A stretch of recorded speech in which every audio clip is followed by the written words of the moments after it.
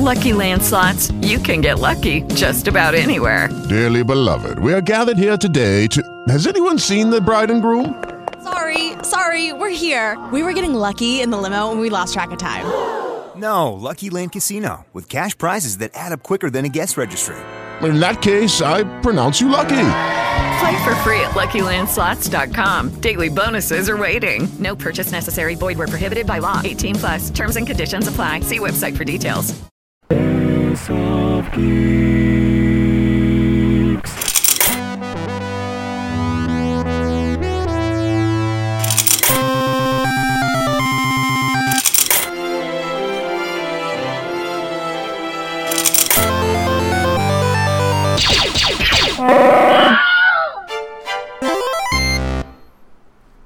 Hello, and hello, listeners. Welcome back to our show where we geek out about stuff for upwards of an hour. Today, we're a little short-staffed and perhaps might be short in time, but maybe not. We could go down rabbit holes. We'll see. Today, as you probably have guessed, Mike and Mei Ling are not with us, so Rowan and I are going to make it up by being extra charming. I went out and bought a Slurpee made with not real sugar orange blend and a little bit of their peach with 5% peach juice. I don't understand why they're proud about that 5%. That's like... It's a whole 5% more than we could have put. Aren't we so responsible? We could have made it half and half, but you really want that other stuff. Mm-hmm. Honestly, I was just very happy when I found do-it-yourself home packets of boba in the town where I moved. There's an Asian market, but it's a Korean Asian market. So, nice. Yeah, they have some different stuff. I used some galbi marinade on some steak today. It was pretty tasty. Oh, good. Yeah, the only problem is because it was produced in America. It's mostly corn syrup, so... It's tasty for a reason. Corn on corn on corn. Yeah, but I mean, if they used honey instead, then it would have broken down the proteins in the steak and made it more tender. Right, yeah. That's what, I guess, a glaze does. I take in a lot of meat preparation wisdom in odd packets just by being around my dad, who's obsessed with like different marinades and rubs and spices. Oh, did you listen to that one live episode of The Adventure Zone where they got Brennan Lee Mulligan to run for them the Dad Apocalypse role-playing game that they made up? No, I hadn't. Oh my god. It is so good. Basically, it's the apocalypse. All of the mothers and all of the children are gone. It's just dads who have congregated together into these massive tribes of like the drama dads and the car dads and the grill dads and like the carpenter workshop dads. And like the grill dads are like we commune with the smoke of the forbidden meats. Sometimes a family can be a tribe of 19 dads. Yes. And sometimes it is. But anyway, in this case, it was like 4 dads because it was the Mackle boys and their Mackle father. Yes. Also, just to be clear, because it has been itching in the back of my mind since you said that Mike and Mei Ling were not with us. They're still alive, we promise. Yes, they are certainly on this side of the mortal coil. I meant Wink. They're not with us in studio. Yes. They're just... But from which side do I say that from? No. Anyway. This ain't the Halloween episode. It's still August. Jeez. That's true. Although a lot of people have been posting they want to start Halloween early, and after the last year and a half, I don't see what's wrong with that. We're not probably hanging out with each other anyway. Again. Yeah, true. It's going to be another one of those years. I know that there's already been days in California where the sky was just orange, which is the most jack-o'-lantern-y color. It's true. I've been very lucky that it's not here yet, but I mean, it's only a matter of time. And I, like an absolute fool, did not get my new air purifier yet, so it's probably too late to get it at a okay price. Or I'd have to buy it from Jeff Bezos, which I don't like that man. Yeah, he doesn't need our money. He'll just use it to escape to space when the planet burns. As he has proven by explicitly stating, hey, thank you to all of my customers and also employees because you paid for me to leave the planet. I had a great vacation. Remember, if you work hard, I might be able to do this again. Fuck that guy completely. Anyway. Let us speak of fantasies and of joys that are accessible to us, your meager podcast hosts. Yes, let us consider, what if? First episode, holy crap. Yes. First off, probably should have expected it, but fantabulous animation. So smooth, the so cell dynamic. Shading. Yes. And the expressions. Yes.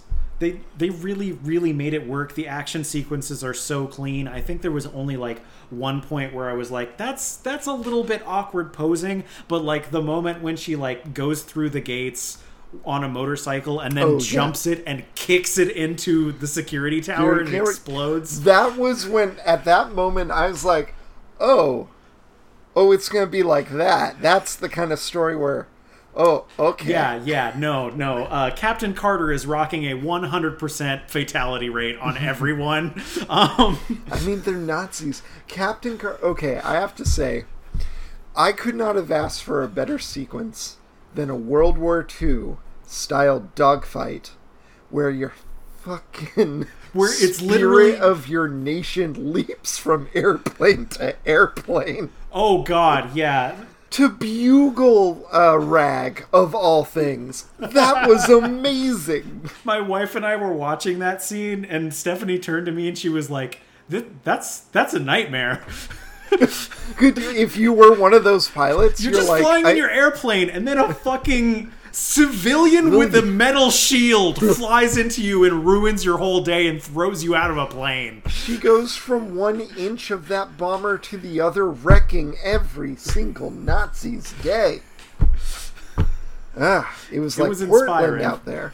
Yeah.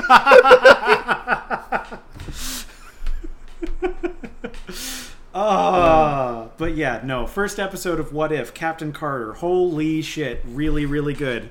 I heard some people complaining online, and when I say some people, I mean like some media outlets who write blogs about these things. Sure. Saying things like, this is just a rehash of Captain America First Avenger. And like...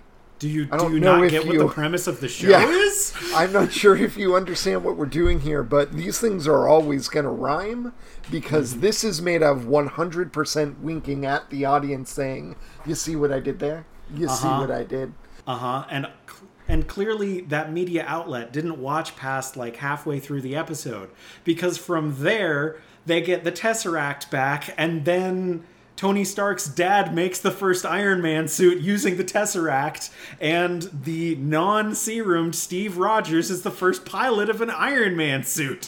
Which is incredible. And also, he wrote freaking Hello from Brooklyn on the outside of it, like they used to do on fighter jets. I loved this. Nice. It was good. I love the Cthulhian horror.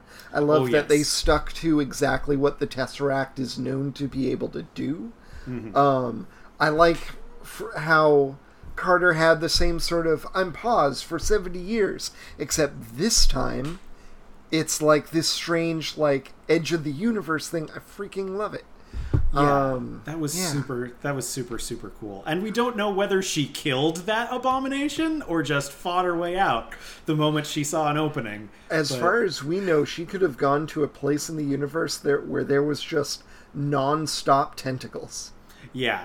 And she won. She won. She was confronted with the entire body of work of tentacle hentai, and she persevered. With that sword and that, she was Britannia in that moment. Yes. Unconquerable. Even the old ones were like, no. We're being colonized. No. Oh God! Oh God! The space beyond the stars was invaded because the Brits heard they had spices. Tentacle spices. I've gotten to the part of Lovecraft where I'm starting to discover some, like, small delightful things, like the small places where Dicto read this and it was like, I'm making Doctor Strange exactly like this scene.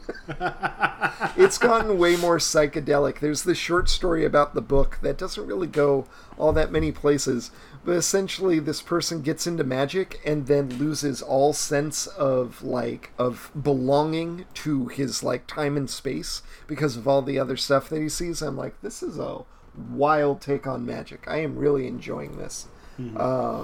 Anyway, Carter's thing made me think of that. Yes. But to spiral back, so many people came back. Haley Atwell came back. Yeah, Sebastian Stan was Bucky. It was a little weird not having Chris Evans voice Steve Rogers, but it was a pretty close... Yeah, it wasn't bad at all. Yeah. And he had the same kind of timbre. Yeah. And also the way that they animated the way that he moved was almost exactly like the scenes of him from that movie. Yeah, when he was the scrawny, awkward kid. Yeah. Which, like, that was also a wild aspect of that movie that really freaking worked, and it's weird how that worked out. Which part? Where they made him look very frail, and then made him look very buff. In the original Captain America? Yeah. Yeah, I think the frailty was overextended by graphics, certainly, right? Yes. There was some puppetry there. They basically deep-faked Chris Evans' face onto another actor for the scrawny part. Who was that actor? That's what I want to know. Leander Deeney. It is Leander Deeney. Holy crap. Yeah. Oh. Anything else you loved about this episode? I think we've gone over most of the things that I was most excited about, although it was really awesome finally seeing the S.H.I.E.L.D. hero given a sword also, just to go full on, I am the Knight Protector of this realm thing for that theming. I was also very into... Well, one, her whole aspect was great. They just, like, slightly sized her up. So she looked kind of like She-Ra. She's still herself, just Amazonian. Yeah. Yeah. And it, like, very much worked. It almost made her look like she was filmed closer than everyone. It looked like a physical effect. Even though it was drawn. I had to say I really like the Watcher. The guy they picked for the voice is wonderful, but the way that they have him weave himself into the story to explain the moment of change was the amount of over-explaining I really wanted. I didn't feel like it was an over-explanation. I really appreciated the, hey, this is what we're doing. Pay attention to this scene. Everything pivots from this moment. Everything the whole story changes from this moment. Yeah. That was really cool. I am excited to find out whether we are going to be following a consistent line from these events that we've seen in the first episode, looking at more of this universe that is created by Peggy Carter having been the first Avenger. I'm assuming they're going to go off in a lot of different directions and not necessarily stick to this one universe to explore all of these interesting fractal possibilities. But like the world where the first Iron Man suit was created by Tony Stark's dad probably gives Tony Stark a very different direction to go in.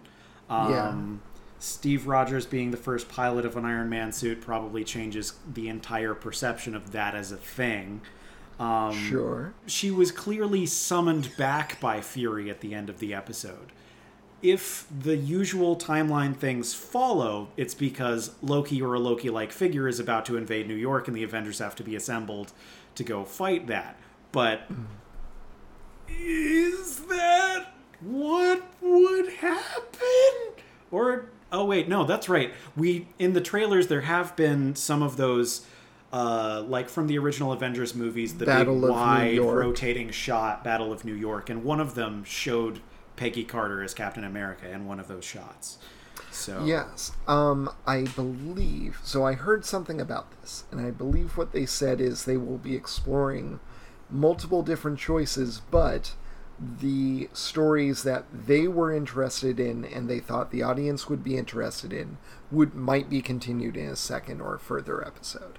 Okay. So my assumption is going to be that we'll probably see like 12 one-offs or 11 one-offs, and the end will be the first Avengers movie with Peggy Carter in Peggy Carter's new timeline. Okay, got it. The other thing is, I know that at the end of the episode, the Watcher was just kind of explaining their purpose. When they said, I do not, cannot, will not intervene, I am the Watcher.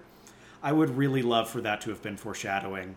It's definitely going change. to be foreshadowing. My only exposure to the Watchers is the one tiny vignette in one of the Marvel movies where Stan Lee is sitting with them and telling them everything. And the comic book Deadpool Kills the Marvel Universe. Oh, sure. Yeah. Yeah, which was not fun to read.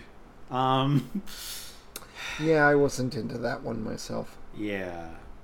Yeah, I much prefer fun fighting for the side of good, extremely chaotically Deadpool to, hey, I am aware of my writers now. Now I have to destroy their creation so I can escape it, so I can kill them, so I can finally have peace. Yeah. That sounds terrible. Yeah. We can ask Mike and Mei Ling what they know about the Watchers. So, folks, consider this a part 1 because I am certain they're excited about it. Oh, absolutely. And we'll get to talk about this more in another couple of weeks when there will be 2 more episodes out. I am incredibly excited to see things that are markedly different. I know they're doing a few different what-if stories that have occurred. I know everyone knows they're doing Marvel Zombies, but I also saw a few other things that reminded me of some what-ifs. I want to see that variety. I want to see... I'm really interested in this, like, better story for Killmonger or a slightly different story for Black Panther. Yeah. I'm really looking forward to seeing all the what-ifs that they come out with. And, man... Sorry, just, I was talking with my brother about... How did we get onto the topic? We were talking about Final Fantasy VII and... Sure. Essentially about the remake. Okay. The one that looks all pretty. The one that looks all pretty. Spoilers for the end of FF7 Remake, anyone who hasn't played it yet or is interested. The developers deliver the ending of that game as their thesis on why they should be allowed to tell a different story. 'Cause, like... Interesting. Yeah. I don't know if I've heard this theory before. Okay. So basically, Final Fantasy VII is a game that came out forever ago. A lot of people loved it. A lot of things happened. People got very upset about one specific character dying really early on because everyone loved them. And then from there, the story goes on and everyone learns and grows and becomes who they are and all of that kind of wonderful stuff. In the remake... everything is not just prettier, but there's also a bunch of weird extra content, and there are these weird Dementor ghosts flying around. And they do stuff. In the end of the game, it's revealed that these black hooded things that keep showing up and are in league with Sephiroth, who is in this first part of the game in a way that he never was in the original, are... things that enforce fate. They're consistently showing up and making things worse, and messing up an otherwise good time.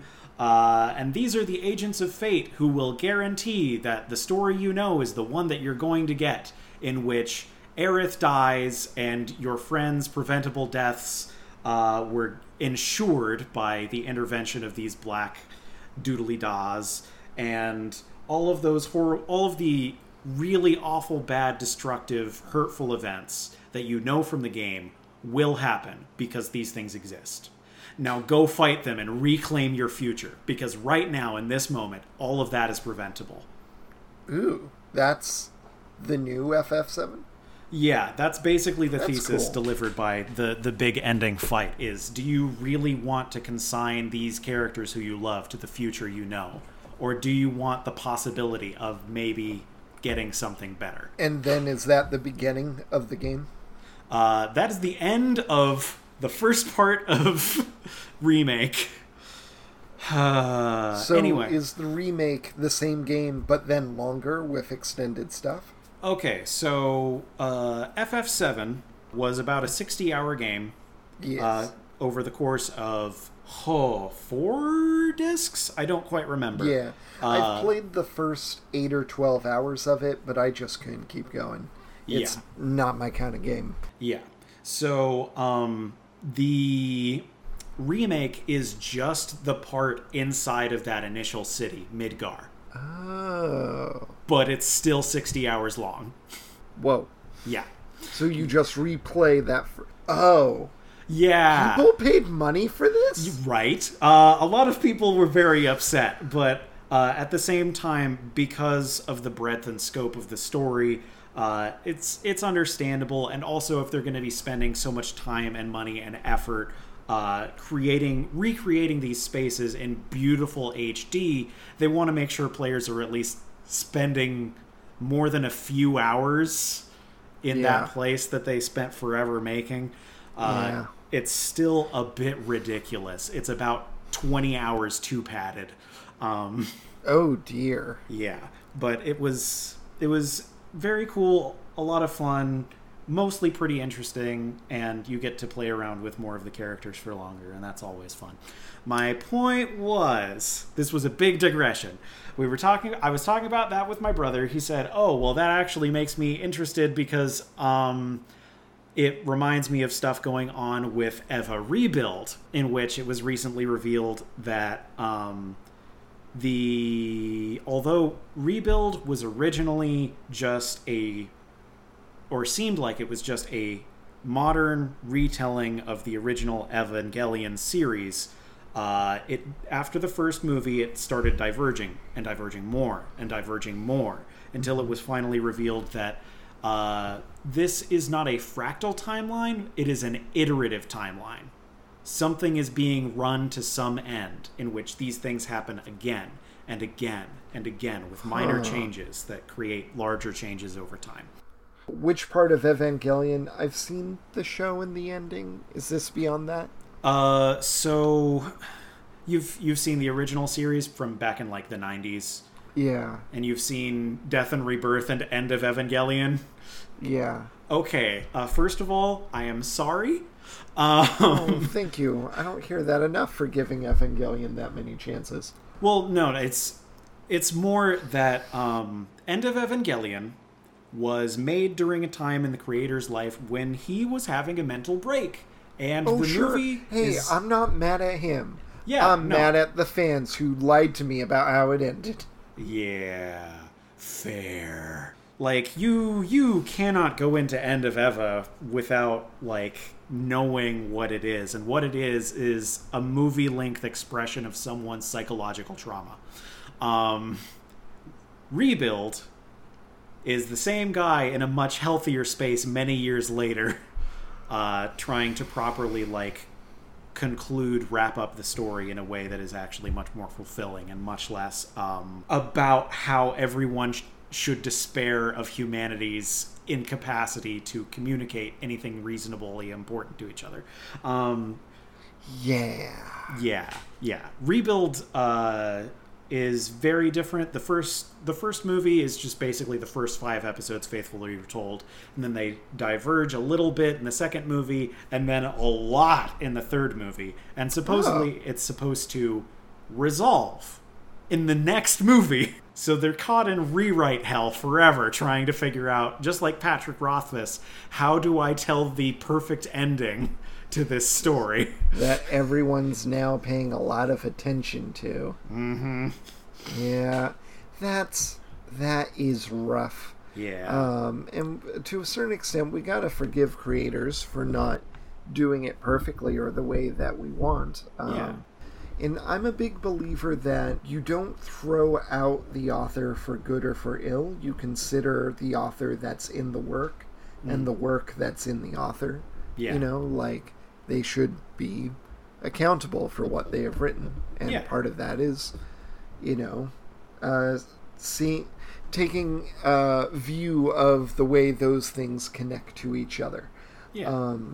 A lot of nerd fights that we've been seeing in the last 6 years are people whose expectations around their values have diverted, but the language they used to talk about it remained mimetically very similar. And now, as we realize that we have very different ideas about what these properties and these stories mean, people are acting like, how could anyone think other than this one take that I thought we all had? Yeah, it's just something I enjoy about What If is the ability to say, okay, let's play with some fan fiction. Yeah. Let's do that. Yeah, and honestly, that is the thing that I really do like about What If, is the permission to go, yeah, my fan fiction is a form of canon now. Yeah. Anything can be canon. It just has to exist within a infinitely branching spectral universe or multiverse. Yeah, I know that they probably don't intend this, but merely because I love them both so much, I will probably think of Marvel Cinematic Universe completely containing both the Agents of S.H.I.E.L.D. and the Defenders in some, like, in the way that, like, DC's good at zooming in and out of contexts, and Marvel more is almost like a collection of different this land or that, you know, this theme, that theme. Yeah. Almost as if the cinematic universe had its own zooming in and out that corresponds more to who made it. Yeah. I guess that's... I'm sorry, I'm trying to think of, like, the Marvel Cinematic Universe scope-wise in terms of the Golden Age and then the Silver Age, where, like, the Golden Age is all of these new heroes are coming on the scene, things are very hopeful, the greatest scope that a threat can reach is, like, world ending, and the heroes have to band together in order to be able to fight against it and save the day and all of that kind of stuff. Then you get out into Silver Age, there are heroes with incredibly insane amounts of power and villains to the same scope who can end universes or galaxies. And the threat continues to scale, and we've had that now with Thanos. What classically followed that was the Bronze Age, where things get less heroic, much darker and grittier, more zoomed in, but a lot less hopeful. Many Defender stories come out of the original Frank Miller's writing of Daredevil. Yeah. Which I would say is still... it's more hopeful than some Bronze Age stuff. It's still fundamentally, I have a power and I shouldn't have ever been put in a situation where I had to be the one taking on the responsibility to try and take care of this neighborhood with violence because it's the only way, it's the only tool I have to deal with the problems of this neighborhood and the people I care about. I think in some sense we are spoiled by the extent to which the themes of the Bronze Age have been over-exaggerated by perfections of certain characters, like, you know, Wolverine, who was an amazing Bronze Age character, and then they write, like, Old Man Logan, and you see a dimension of that in, like, the aughts that never existed in the 70s. Very similar to, like, you know, other versions of the Marvel DC quote-unquote formula, like where you have with The Boys and Invincible, where in many ways we are seeing comments of, or, you know, further variations on that. Okay, actually, this is something... I know I've been talking a lot, but I'm going to try and keep this short. Something about... I think it is fundamentally true that superhero stories are a what if question in themselves, but they're not what if a person had power. They're what if someone who had power was also a good person.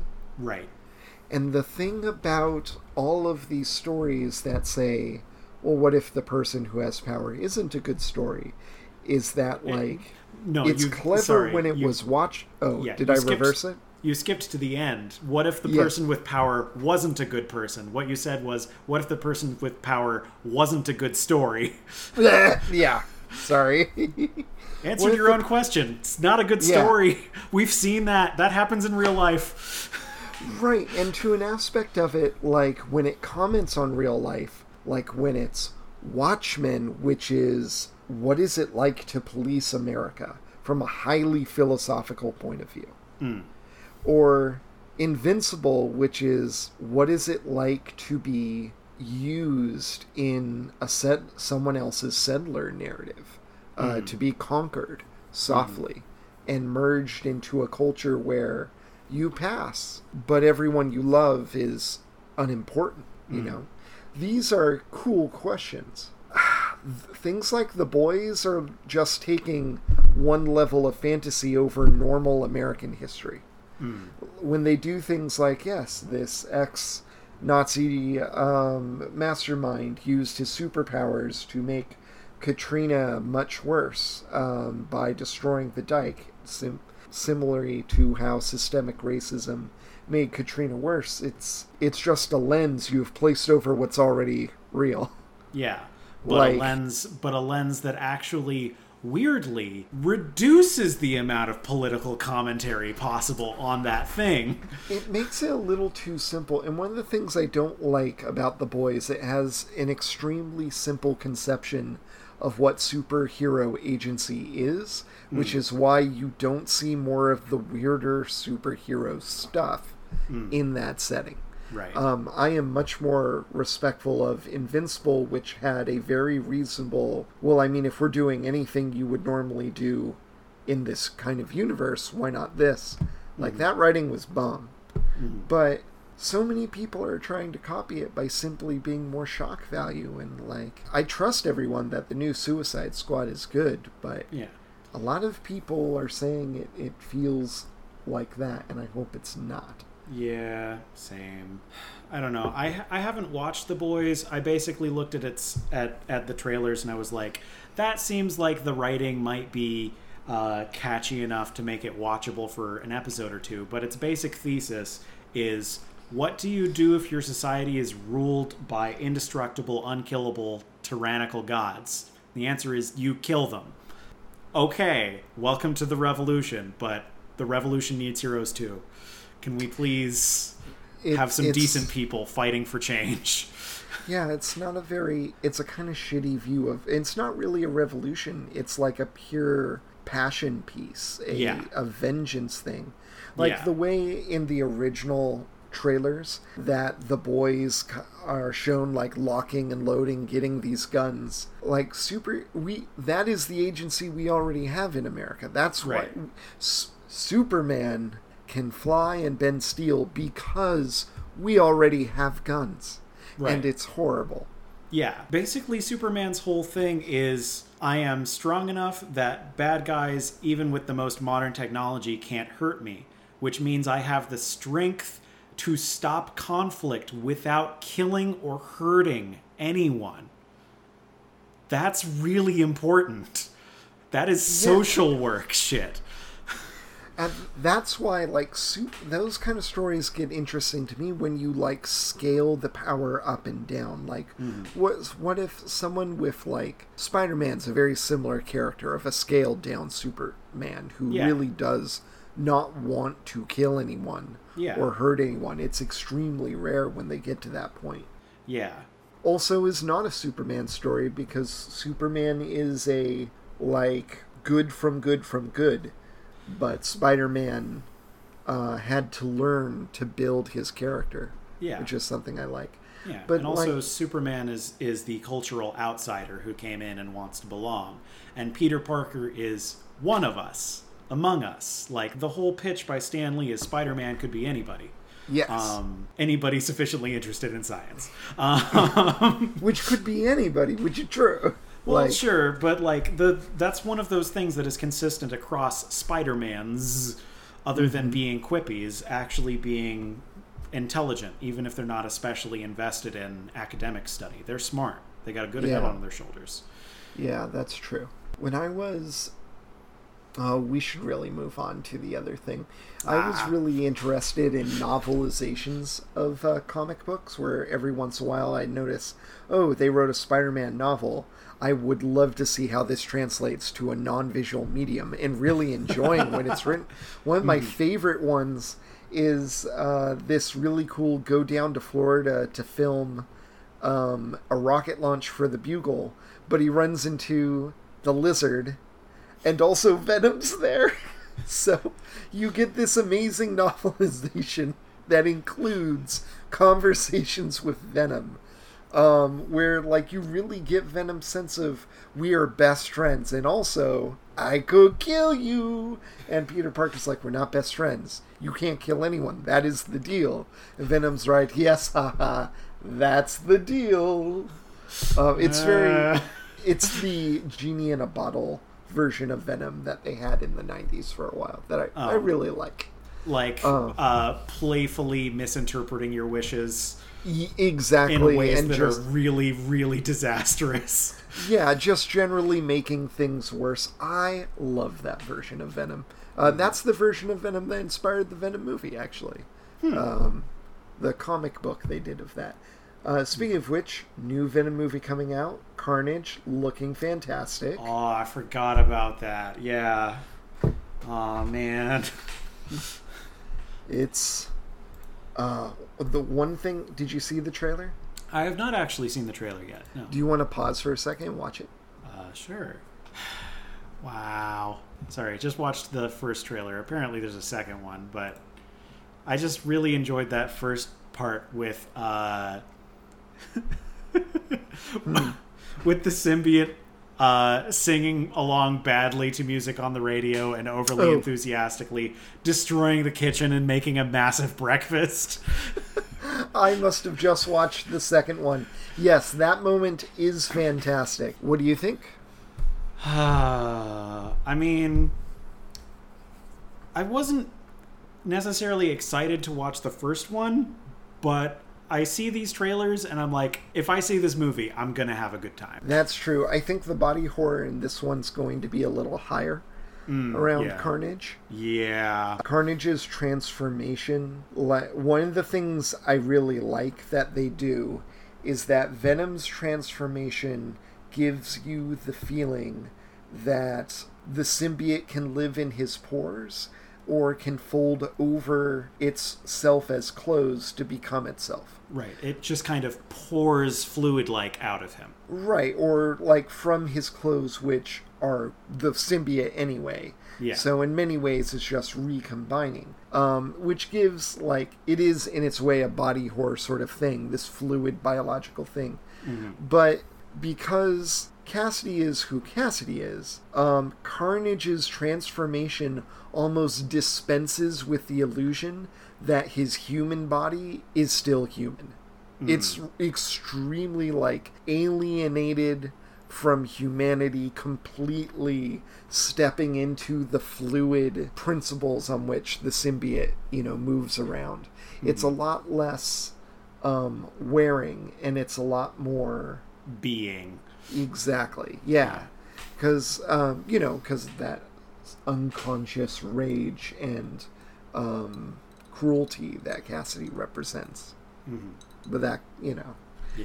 I am looking forward to them continuing the romance storyline, which is present in the comics. Mm-hmm. Oh, man. If they are brave enough to go all the way, because right now they're still in the "and they were roommates" phase of... Yeah, there's a little bit of... They hint at it a little bit. There was this conversation in the first one that I don't think was meant to be romantic, but was very clearly this plot is shifting from, female character to the symbiote. in a very like lateral equivalency of romance, even if that's not how Eddie engages with that relationship. And they hinted at it a little bit with the chocolate in the end, which in the comics is heavily rooted in that, like, what the symbiote represents for Eddie, that sort of thing. But with the couples counseling joke that they had in the second one,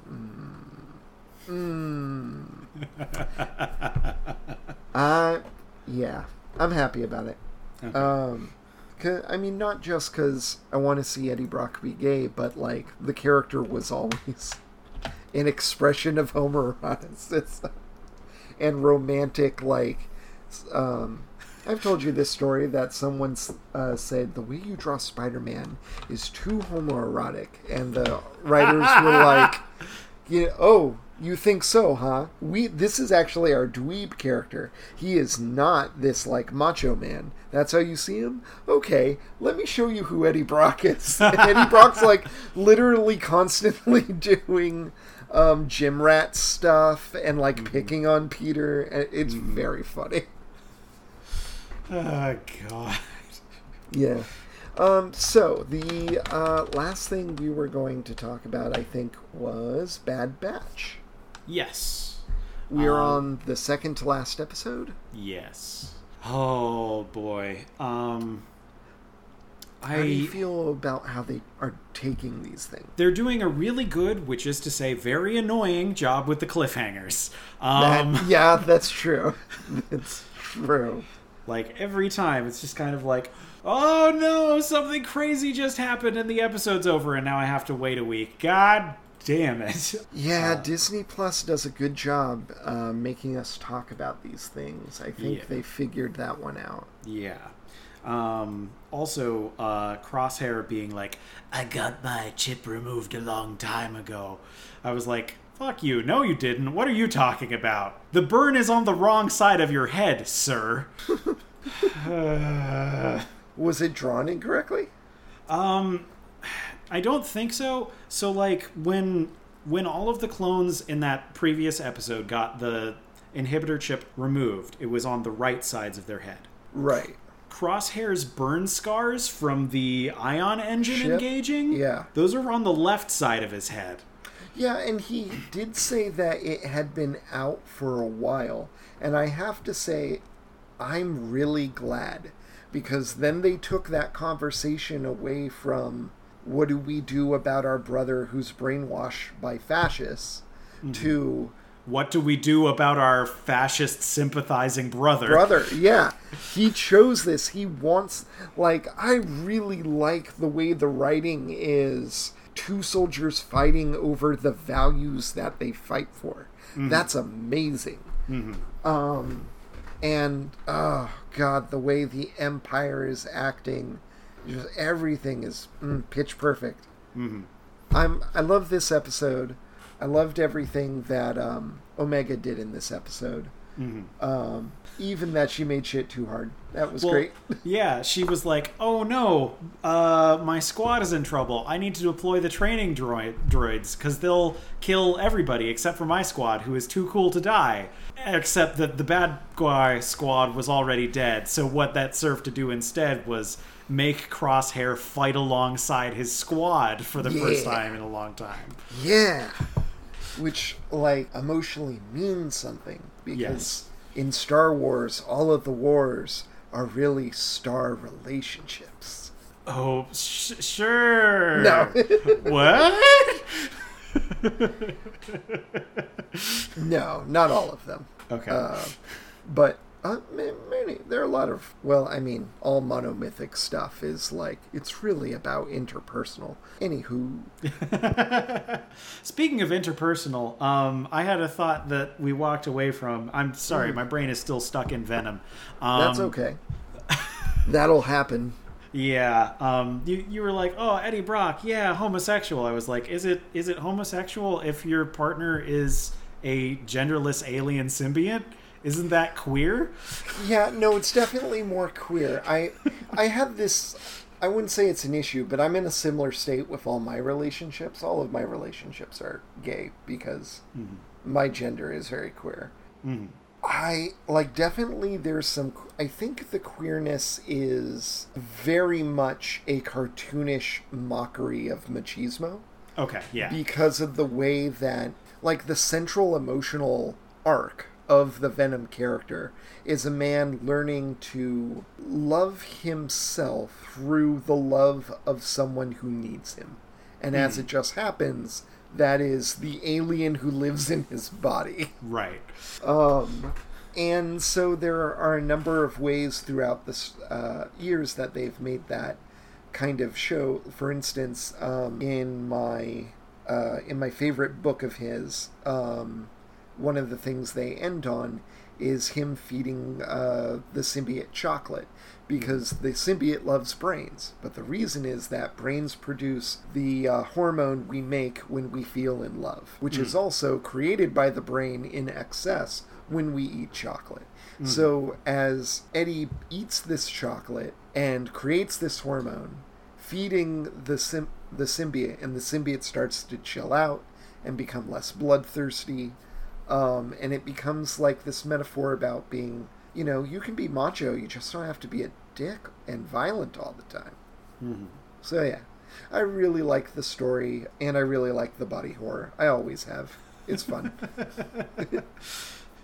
I mean, the Venom body horror to me has always been really, really weird, and I've never been sure how to feel about it. But I think that's part of the point. You're supposed to you're supposed to get a little bit squicked out at it. This is something weird, but also for the person that it's helping, it's really, really good. Which is why even when it's Venomized Spider-Man, it's like, oh, this is creepy, but he's also really strong when he has this thing working with him. So I guess it's okay. Although Spider-Man Venomized was always a little bit more morally gray. So I have to say, it's not really in the Marvel universe, but I'm getting a very Marvel-like, made by fans feeling about these Venom movies. Yeah, definitely. Certainly more than, Snyder stuff. Yeah. Snyder, who famously came out and talked about how he was making these to make money off of chumps, basically. Right, because he has no respect for the fans. He doesn't like them, and he thinks he's better than them because he's an objectivist. Yeah. Which is a terrible match for Superman. Yeah. Remind me the ideas of objectivism. Is it just the idea that their objective truth exists? Objective truth is self-interest, and all things that are good because they are self-interest. Strength is good, and weakness and the helping of weakness is a type of failure. Gross. Yes. I will. This is a philosophy created by Ayn Rand. Oh! You might not remember from every single in-person trial they did for the Black Dahlia, because she was a fan of that serial killer. Gross. Mm-hmm. Okay. That's so Ayn Rand. That's objectivism. My primary exposure to Ayn Rand is the movie Snowpiercer, in which very Ayn Randian. Her teachings are taken as literal gospel on that train and enforced to the highest degree, to the extent that when parts of the machine in the train fail, they are replaced with literal human lives who do the motions of the machine and are a machine for the rest of however long. And people in the back cars who are not policed are locked in and forced to fight and kill and eat each other in order to avoid starvation. God. Yeah. Snowpiercer was a fuckload of a movie. She did plenty of her own sci-fi writing. She wrote a alarmist book about a conformist communist future called We, in which the pronoun I does not exist. She wrote Atlas Shrugged, in which all startup and titans of industry business owners say, I think the world's been too mean to us with all these 1930s New Deal taxes and social programs. We're going to make our own country out in Arizona, and all of these people move to Arizona and live out their lifestyles, which is weird because they don't allow the people they rely upon to be their servants in, which the book does not deal with very well. Of course not, because it would disrupt this whole premise that she's trying to... God. She is a survivor of the communist revolution in Russia. Her parents' shop was destroyed, and she never forgave communism, ever. And took it out on the rest of humanity, is what it's sounding like. Yeah, by writing. And creating this ideology, which is extremely influential now in American politics, because it is taken over a large subsect of libertarianism, and libertarianism is taken over a large subsect of conservatism. And anyway, bad batch. I guess in the end, when your friend decides to become fashy, the best thing you can do is show him that if he starts making the right decisions, you'll have his back. Yeah. But you ain't doing anything until he starts firing at the right people. That kind of or throwing Agent Carter at the right people. Oh, she's very self-motivated. She propels herself. It's true. She just needs a ride. Yeah. With her flying boyfriend. Yay! Captain Amazon and her flying boyfriend, Twink in metal can. Well, I think a small part of me was like putting some kind of block between that realization and myself, but that's definitely something I'm going to be thinking about for the next few weeks. Amazonian Carter with a little twink boyfriend. Yes. Yeah. Yeah. Yeah. That will hit some people right in certain very happy places. All right, good stuff. I mean, it's right there in the show. They spend several significant moments just kind of smoldering at each other. So it's so great. And he's so tiny. I love them. He's so tiny and she's so big, and she still looks at him with stars in her eyes, and it's wonderful. Yeah, that's love, baby. It can defeat Lovecraftian horrors and Nazis. The crafts of love shall defeat Lovecraft. Ooh. One of my favorite webcomic artists created a spoof called Wovecraft with a W, which reimagines Cthulhu-like things with a very, like, Lisa Frank sort of aesthetic. Lisa Frank made middle school girls brightly colored binder keepers and trapper keepers in the 90s. Okay. Is this like the development of like super cute girls writing in post-World War II era Japan when the development of cute was a form of rebellion? No, I think this was an American thing that fed into that in a smaller way. Let me see if I can get... Okay, this picture's perfect, honestly. Wow, okay. But you'd also get nature stuff. Oh my god. Like that this. That first picture, I swear, was on like so many quarter like gotcha vending machines for stuff you could put on binders. Okay, yeah, this color scheme is very 80s and 90s. Yeah, yes. Where everything looks like God just dropped some acid. Just a little bit. Just a little bit. Just enough to keep things interesting. Each of your eyeballs took a slightly different drug. The thing I like about Lisa Frank is in the era of media discourse that we're in now, people are very good at picking apart and looking at style. And so there are a lot of like spoof images of like Warhammer 40K or other stuff in Lisa Frank's style. That's very fun. And then showing how it's very similar to like a Kincaid painting with like a Star Destroyer hovering over the vista. Right. which I really like. Or all of the ones of like Abraham Lincoln riding a bear with like twin AK-47s, or Aristotle riding a velociraptor. Yeah, that has that like mock Renaissance sort of. This is all right. We should probably wrap this up. Yeah, probably. Do you think we probably don't have time to talk about what we've doing this week? But we could give a sentence. We can. I mean, it depends just how much stuff there is. True. And how much of a list. Well, I mean, yes, we can do it in one sentence with lots of commas that will go for 5 minutes. Many punctuation marks. Okay, you go first. What are you getting into? So this week has been very hot. I've been getting into exploring my local environs now that I've moved. I bought a music production keyboard, which I finally have, after many trials and tribulations, the right cords to connect to my computer.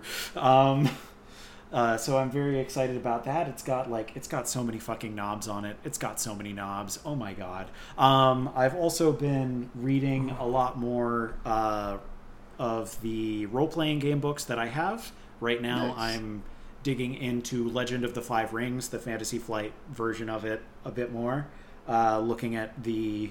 what is the title of that book? It's the Ronin supplement, but it also has a few other cool things in it, like rules for mythical godlike weapons inspired by Indian mythology. Which is great because it means that I can use those as a template for truly supernatural final techniques of martial styles and stuff like that as well. And I've been playing a lot of Crusader Kings 3, and oh my god, I've been cheating a lot, and I had one really cool dude who was cheated to be as amazing as possible, and the minute he died, all of his children decided that his heir was a punk and they were going to dethrone him and kill him. And I was like, but that's me, I'm playing as that guy. Oh no. Yeah, so that was rough. It was so annoying. Like, my one cool guy lived until he was 97, died, his heir inherited, and all of his children immediately just self-destructed and tore his kingdom apart. And I was like, okay, accurate, but also ow. So yeah, doing that and also playing a lot of Chocobo Racing on Final Fantasy XIV. Nice. Yeah. So that was a long list of lots of potentially interesting things that maybe nobody cares about. But well, we thank you for listening to two hosts you don't care about talk about things you couldn't care less about. More at 11. It's okay. We care about you, listeners. It's true. We do. Please email us. This week, I have been marathoning The Unsleeping City like it was a narcotic. I have to schedule breaks. I'm sorry, the way that you phrased that. Yeah, I just decided to marathon my cocaine. Yeah, I'm marathoning something rough right now. Caffeine.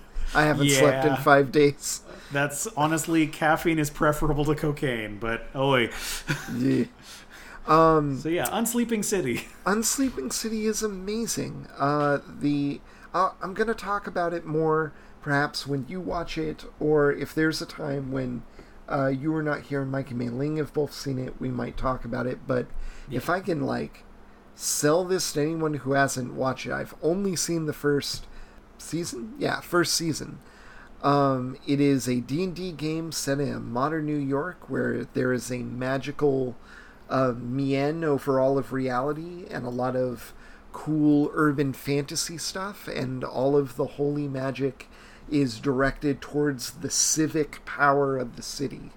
And the characters are really cool. They've got this really awesome sorcerer, trans drug dealer who's really cool. They've got this amazing human turned into a rat for being such a douchebag on Wall Street in the 80s. Wow. Who is now learning to regain his humanity as a sewer shaman. We have a paladin of the city who's Mr. March on the fireman's shirtless calendar. And who's like really safety oriented. It's very good. And yeah, there are all of the characters. There's a character I really connected to because they went through like a divorce story where the ending didn't take away from the meaning of that story and was very powerful and positive. So a good story. Okay. Yeah, it was a good story. It ended up not being what it appeared to be, but it was still, the theme was excellent, and I'm really glad they did it. Yeah, the landing was such that they stuck it without negating or rendering pointless the themes that had built up to that point. Yes, and all in all, like, the storytelling is good, the combat was fun to listen to, the table banter was great. The GM has a good, players are messing around, I will go with them to, shoot the shit, as it were. I enjoyed that. Yeah. What else have I been doing? Watching a lot of So What, I'm a Spider. Yeah. I've been watching more. I'm on a slightly more anime kick, so I've seen a few more Fruits Basket. Those are the two anime I'm watching right now. And I've read more of my novel, but not a lot. And that's kind of it, really, for new things. So yeah. Want to very quickly throw out some recommendations. Anime-wise, How a Realist Hero Rebuilt the Kingdom is on Hulu and Funimation right now. It is very good. Basically, the idea is, what if a Japanese civil servant was abruptly pulled into a fantasy world by a summoning by a kingdom that is on the verge of economic collapse because it was their last-ditch effort to get somebody to save them from debt. And he's like, okay, I guess I'll take all of these lessons that I learned from reading The Prince by Niccolo Machiavelli and apply them here. But in a wholesome way. That's good. There's definitely a wholesome way to read it. It is highly sarcastic. Yeah. And basically he just works really hard and tries to do his best to like fix things for the kingdom. And unlike some shows which really lean into the skeevier elements, instead there was an episode recently where like they were trying to recruit people with talents from across the kingdom. One character showed up who has the special talent that they can speak to any animal, and any animal can speak to them. And they're like, well, we've got to adopt this person in order to protect like this talent. How do we do that? We need to get them into the royal family. And like the old king's royal advisor is like, well, why not make her a concubine? And the main character and his fiance look at each other and they're like, yeah, we're not doing that. That's gross. She's 10. Right? So I'm really glad that they came right out and were like, no, unacceptable. That sounds very interesting. Do they actually get into like social science and economics? A little bit of it, yeah. And like the basic foibles of a typical medieval kingdom, and then start rebuilding. The first thing that they did was sell off all of the royal family's heirlooms that were not inherently magical or had historical significance. Any of them that did have historical significance, they put in a museum where they could charge people money to see them and thereby get funds for getting the kingdom going. All the other ones they could just sell in order to have money, in order to be able to start working on fixing crop rotations and all of that stuff. And also taking away all of the executive privileges from a very lazy noble class that had been getting away with too much for too long. Nice.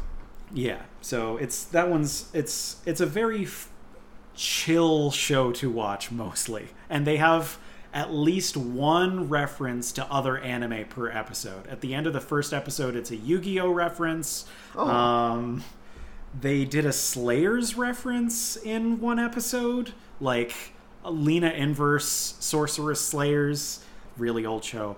Yeah, it's been a lot of fun to watch. And then in terms of non-anime, you had a TV series that you wanted to recommend coming out. Why The Last Man? Yes.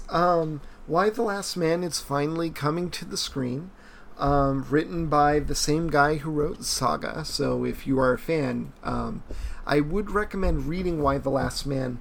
It is a story in which all male mammals die in the same instant, except for one man and his pet monkey.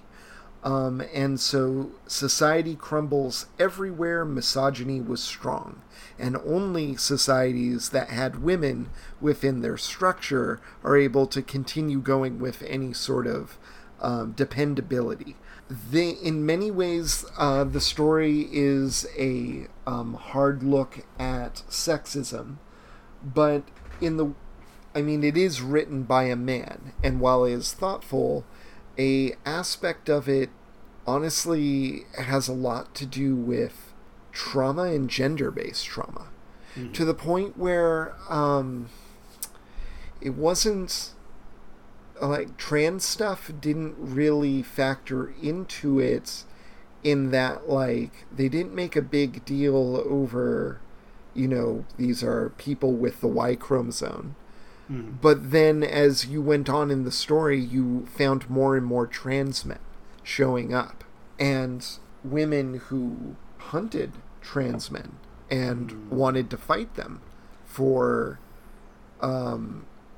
their own ideas of feminine, basically because they're TERFs. Like, they have this biological femininity thing by which they see the world. In many ways, it is a critique of newer feminism on older feminism. And a lot of ways, it's a critique on the male-centric storytelling of comics by subverting a lot of those tropes. But a lot of it is about the last man's survivor's guilt and his struggle with suicide, which I found extremely powerful and relatable. And the show looks like it's going to be as awesome and as thoughtful. There's some really cool conspiracy theorist, alternative history stuff with America, where if you know a little bit about the Revolutionary War, the author drops these cool, like, shadow government stuff. That's fun. But yeah, it's very thoughtful. The ending was very controversial. I wouldn't say it was my favorite, and I hope they're able to like shift some stuff around in the show. But I also still love it for whatever it is, and I think even if they do a different change or they don't change anything, I'll probably still really enjoy seeing something I followed so religiously come to life. And I recommend other people check it out or just wait to see it on TV. Yeah. When is that coming out? September 13th. That's right, it's the week of my birthday. Yeah. Yes! So as of the time of this airing, it will be coming out in a month, basically. Oh my goodness, that's going to be so great. They have this really cool thing where the astronauts up in the space station have not been affected, and trying to get them back alive in a world that doesn't yet understand what's happened to them. It's very interesting and cool. And also a really cool post-apocalyptic variety that's very positive. Like, people work together to rebuild society. It's cool. Yeah. So yes, if they want to get a hold of us, Rowan, where should they go? ACEOFGEEKSPODCASTING@gmail.com. That's aceofgeekspodcasting@gmail.com. You can email us there. You can find us on Facebook at Ace of Geeks, Twitter at Ace of Geeks, Instagram Ace of Geeks. I don't know what else we're on. Facebook, Twitter, Gmail. Those are the main ones, I think. You can sign up for this anywhere you could get your podcasts. I know we're on most podcatchers. And we also have a website. aceofgeeks.net. That's right, aceofgeeks.net. Rowan, if they want to find more things out about you online, where should they go? You can't find more things about me online unless you're my friend or a hacker. But if you want to find some music that I made during the pandemic, just some interesting little video gamey and cyberpunky deets and doots and loops that I made in order to prevent myself from going crazy and also try and pick up a cool new skill, I do have a playlist on SoundCloud? Yeah, SoundCloud. There will be a link in the description of this episode. You can go check out that music. I've been told by people whose aesthetic senses that I trust that it's actually really good, so go ahead and check that out. At some point, I need to set up like a coffee or something, just an online tip jar, but I don't have anything like that yet, so... And where can they find you if they are interested in finding your work, Jairus? Similarly, I'm not really findable unless you are my friend or a hacker. Although, if we're on Facebook and you know a friend of my friend, it does seem likely that Facebook's freaking friend request system will send you a friend request from me. I'm sorry if you accept that and then I unfriend you. It's not personal. Facebook wants me to be everyone's friend. I don't understand. Mm-hmm. Otherwise, you could find some of my occult or religious writing at firstchurchofthemorningstar.com. I believe the first 2 blog posts, or the most 2 recent ones, will be mine. Otherwise, we end this the way we end every Ace of Geeks podcast with... Hello and welcome to the Ace of Geeks podcast! That was an Ace of Geeks podcast. Hello and welcome. Hello, it is Ryan, and I was on a flight the other day playing one of my favorite social spin slot games on ChumbaCasino.com. I looked over at the person sitting next to me, and you know what they were doing? They were also playing Chumba Casino. Coincidence? I think not. Everybody's loving having fun with it. Chumba Casino is home to hundreds of casino-style games that you can play for free anytime, anywhere, even at 30,000 feet. So sign up now at ChumbaCasino.com to claim your free welcome bonus. That's ChumbaCasino.com and live the Chumba life. No purchase necessary. VGW. Void where prohibited by law. See terms and conditions. 18+.